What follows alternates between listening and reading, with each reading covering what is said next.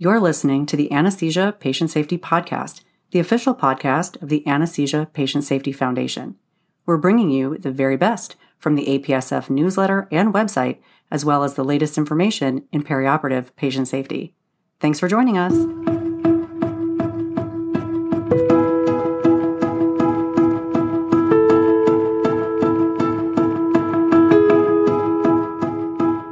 Hello, and welcome back to the Anesthesia Patient Safety Podcast.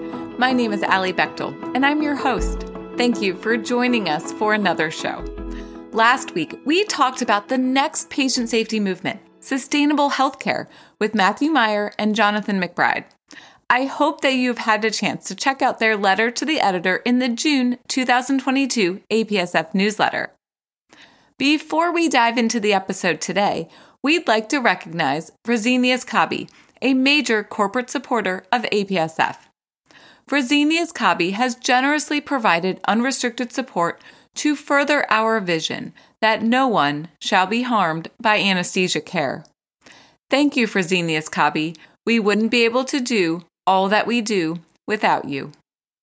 We are once again turning our attention to a letter to the editor called Sustainable Healthcare Must Be the Next Patient Safety Movement by Jonathan McBride and Matthew Meyer. To follow along with us, head over to apsf.org and click on the newsletter heading. First one down is the current issue. Then scroll down until you get to the letters to the editor section and click on our featured article today. I will include a link in the show notes as well. We have more of my conversation with Meyer and McBride. Today, we are talking about steps that anesthesia professionals can take to keep patients safe and move towards a more sustainable healthcare system. Check out the articles listed in the show notes for more information on this important topic as well. Here we go.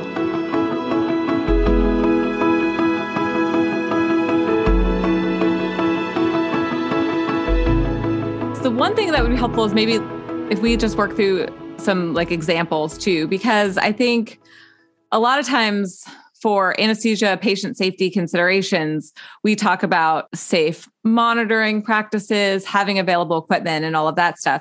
And so what does it look like if we can provide the safest patient care for our patients requiring anesthesia, but also keeping the environmental concerns in mind?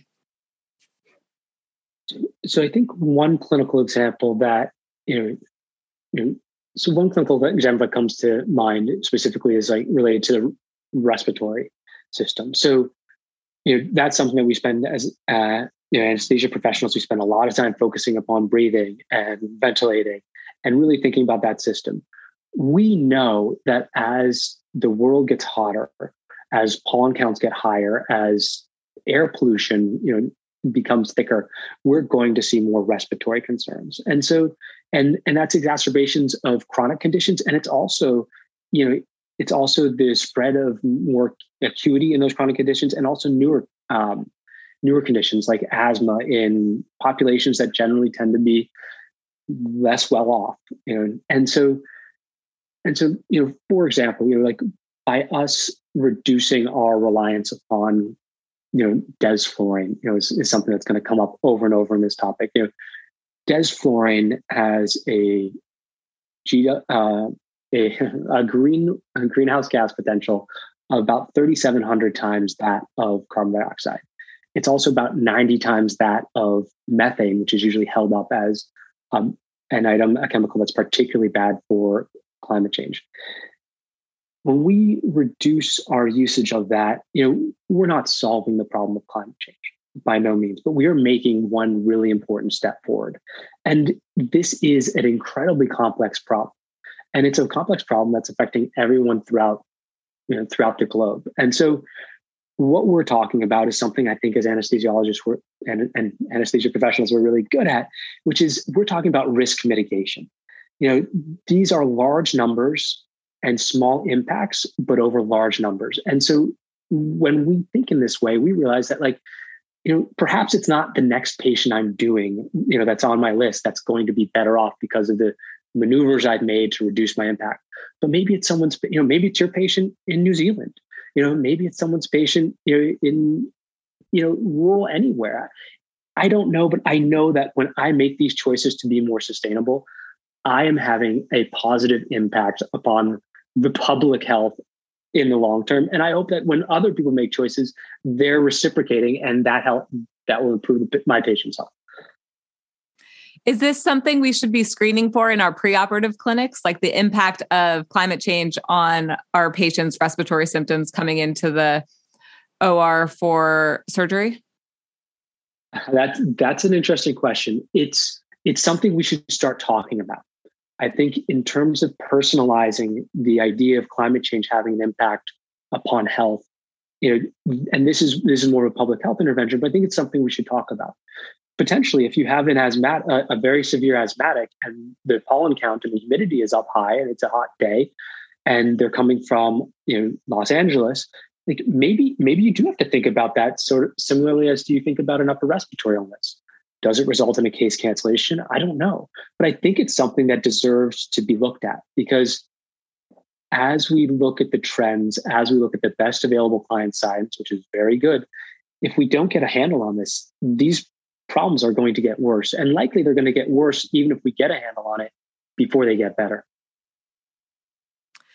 So what are the concrete steps? And you outlined some of these in the article too, but it'll be good to talk about them. But what are the steps that anesthesia professionals can do right now, maybe not for every patient, but considerations that they can take if they want to move towards a more sustainable healthcare system? Yeah, absolutely. I mean, I think the first one, we've already sort of alluded to it, but is to eliminate desflurane and eliminate nitrous oxide. Those are two just most potent sort of global warming potential gases that we have.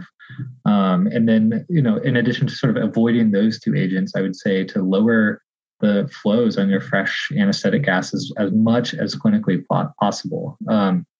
Even just moving down from 2 liters to 1 liter can obviously have your influence without much of a clinical impact.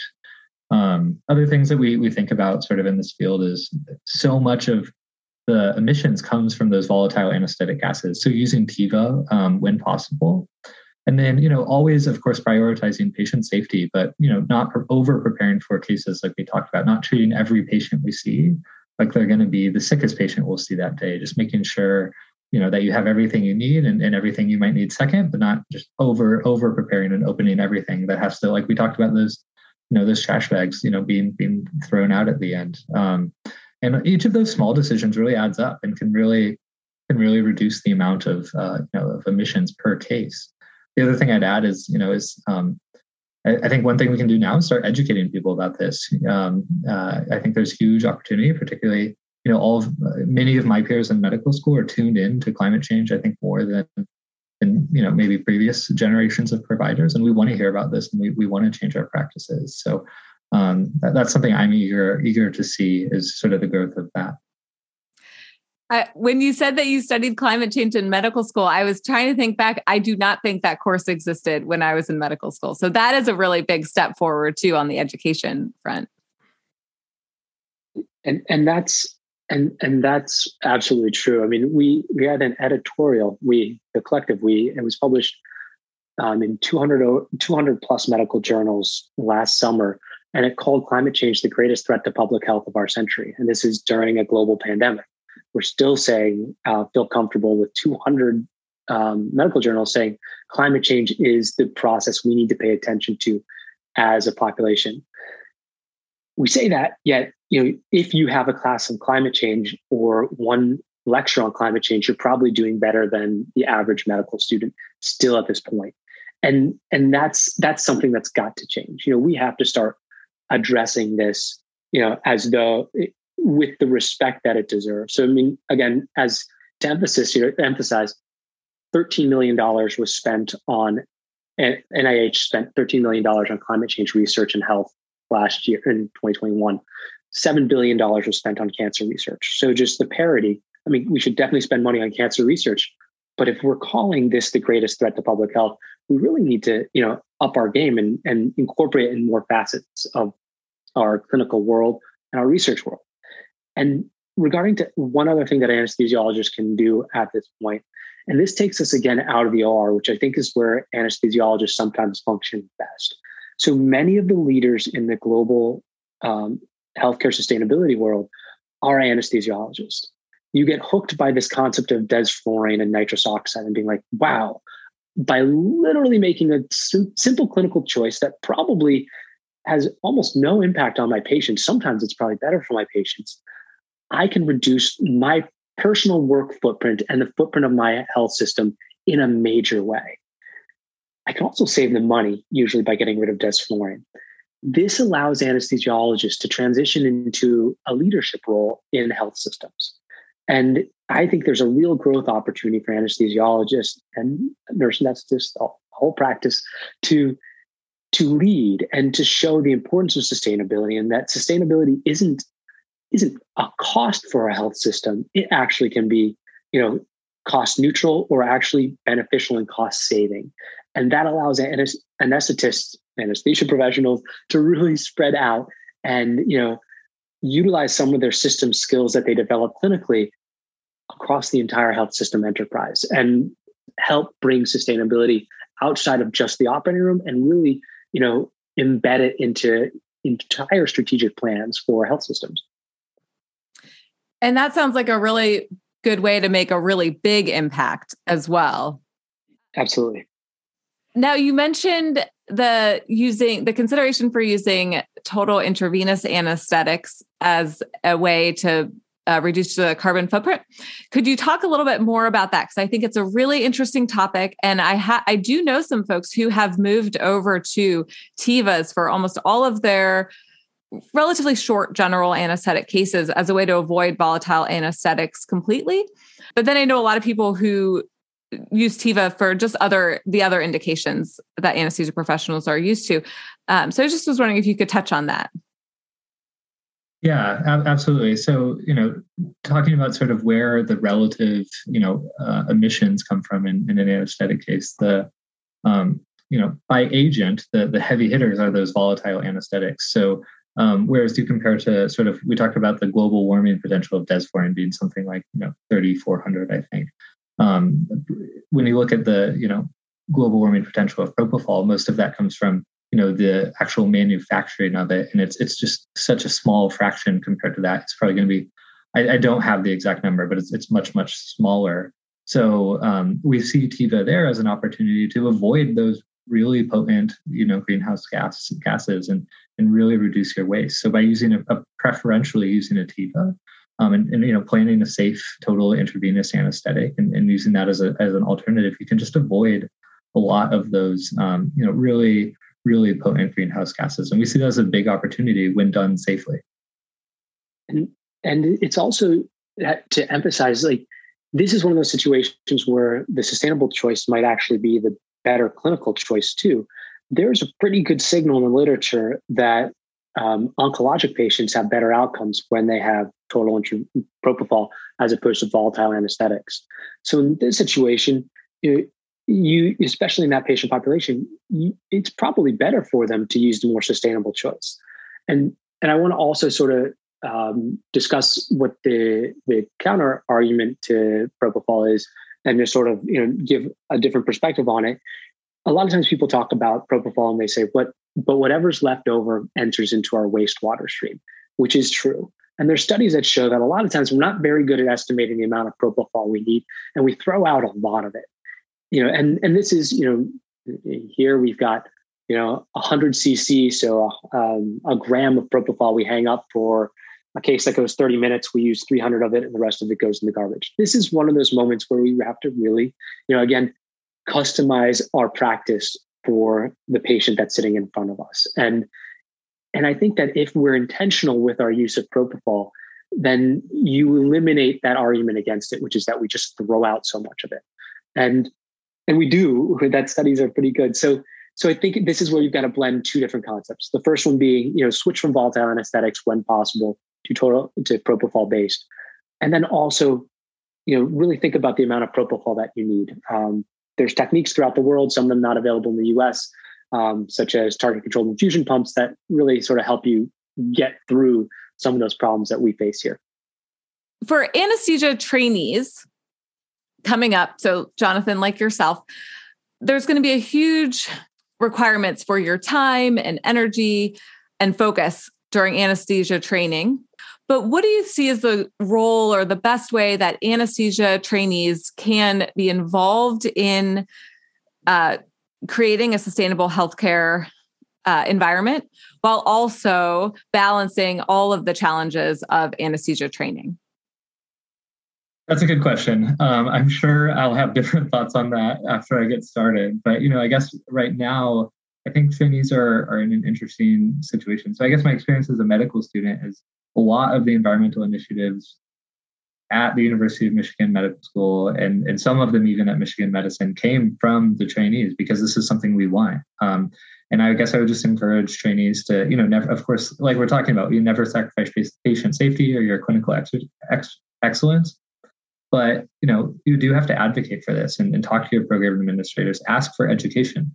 We're also the perfect audience for this, right? If we're taught sustainable healthcare or sustainable anesthesiology, right? That's such a multiplier for all the cases we do going forward. So the potential of intervening at the trainee level is just such an impact multiplier throughout our entire careers. If every case I do is more sustainable than the average, anesthesia care provider's case over the last 10 years, we've made a big impact there. So I guess that's how I would think about that.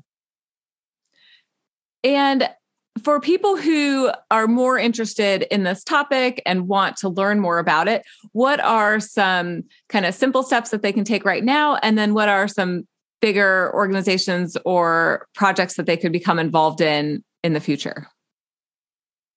So the steps right off the bat, desflurane really doesn't need to be used. I mean, I say that fairly cautiously because I know there's people who love it, but in my personal clinical practice, I've used it basically never in the last 4 years. I've done some pretty difficult cases. And I know that where I trained, there were 2 vaporizers and who knew where they were in the 70 or so ORs. So I know that you can do complicated cases without desflurane and you can get pretty good outcomes without desflurane. That's step one. The next step is the nitrous oxide. There's some wonderful research. It's been published by Dr. Forbes McGain from Australia, and it's been followed up in spades by Dr. Brian Chisbro of Providence in the Pacific Northwest in the US that shows that nitrous oxide tanks are just leaking.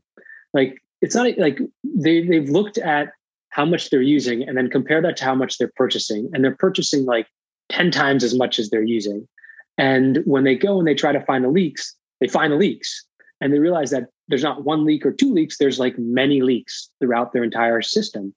And they've realized that simply by like removing these tanks and relying upon the backup system that's inherent to all of our anesthesia machines, with the e-cylinders, they've reduced their footprint of nitrous oxide, again, by the same amount, by tenfold, because they weren't actually using what they were buying. It was just literally going up into the atmosphere. So from both a pollution standpoint and a social cost of that pollution, plus an actual financial cost, there's an opportunity to save. So those are 2 things right off the bat. The desflurane and using the nitrous oxide are, things that any clinician can do. Getting rid of nitrous oxide throughout the hospital system, there's literature to support that. There's a lot of evidence that's happening. Especially if you have any influence in building design, I would recommend not building in the manifold and relying just on the e-cylinders if you need it. There's, we talked about doing the total IV anesthesia. That's something that you can do right away. I also always want to I think anesthesia providers do best when they're outside of the OR. I love us in the OR, but I like us working outside of the OR. And I think we have the opportunity to really mobilize the entire health system to be more sustainable. So don't just do this in your practice. Let people know that this is important to you.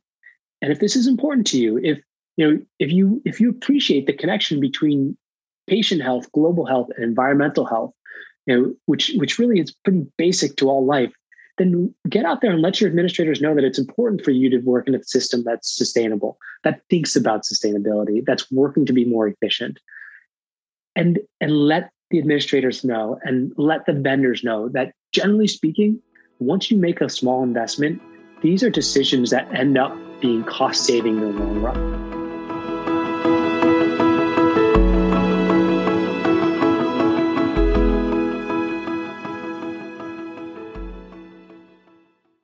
Are you an advocate for sustainable healthcare at your institution?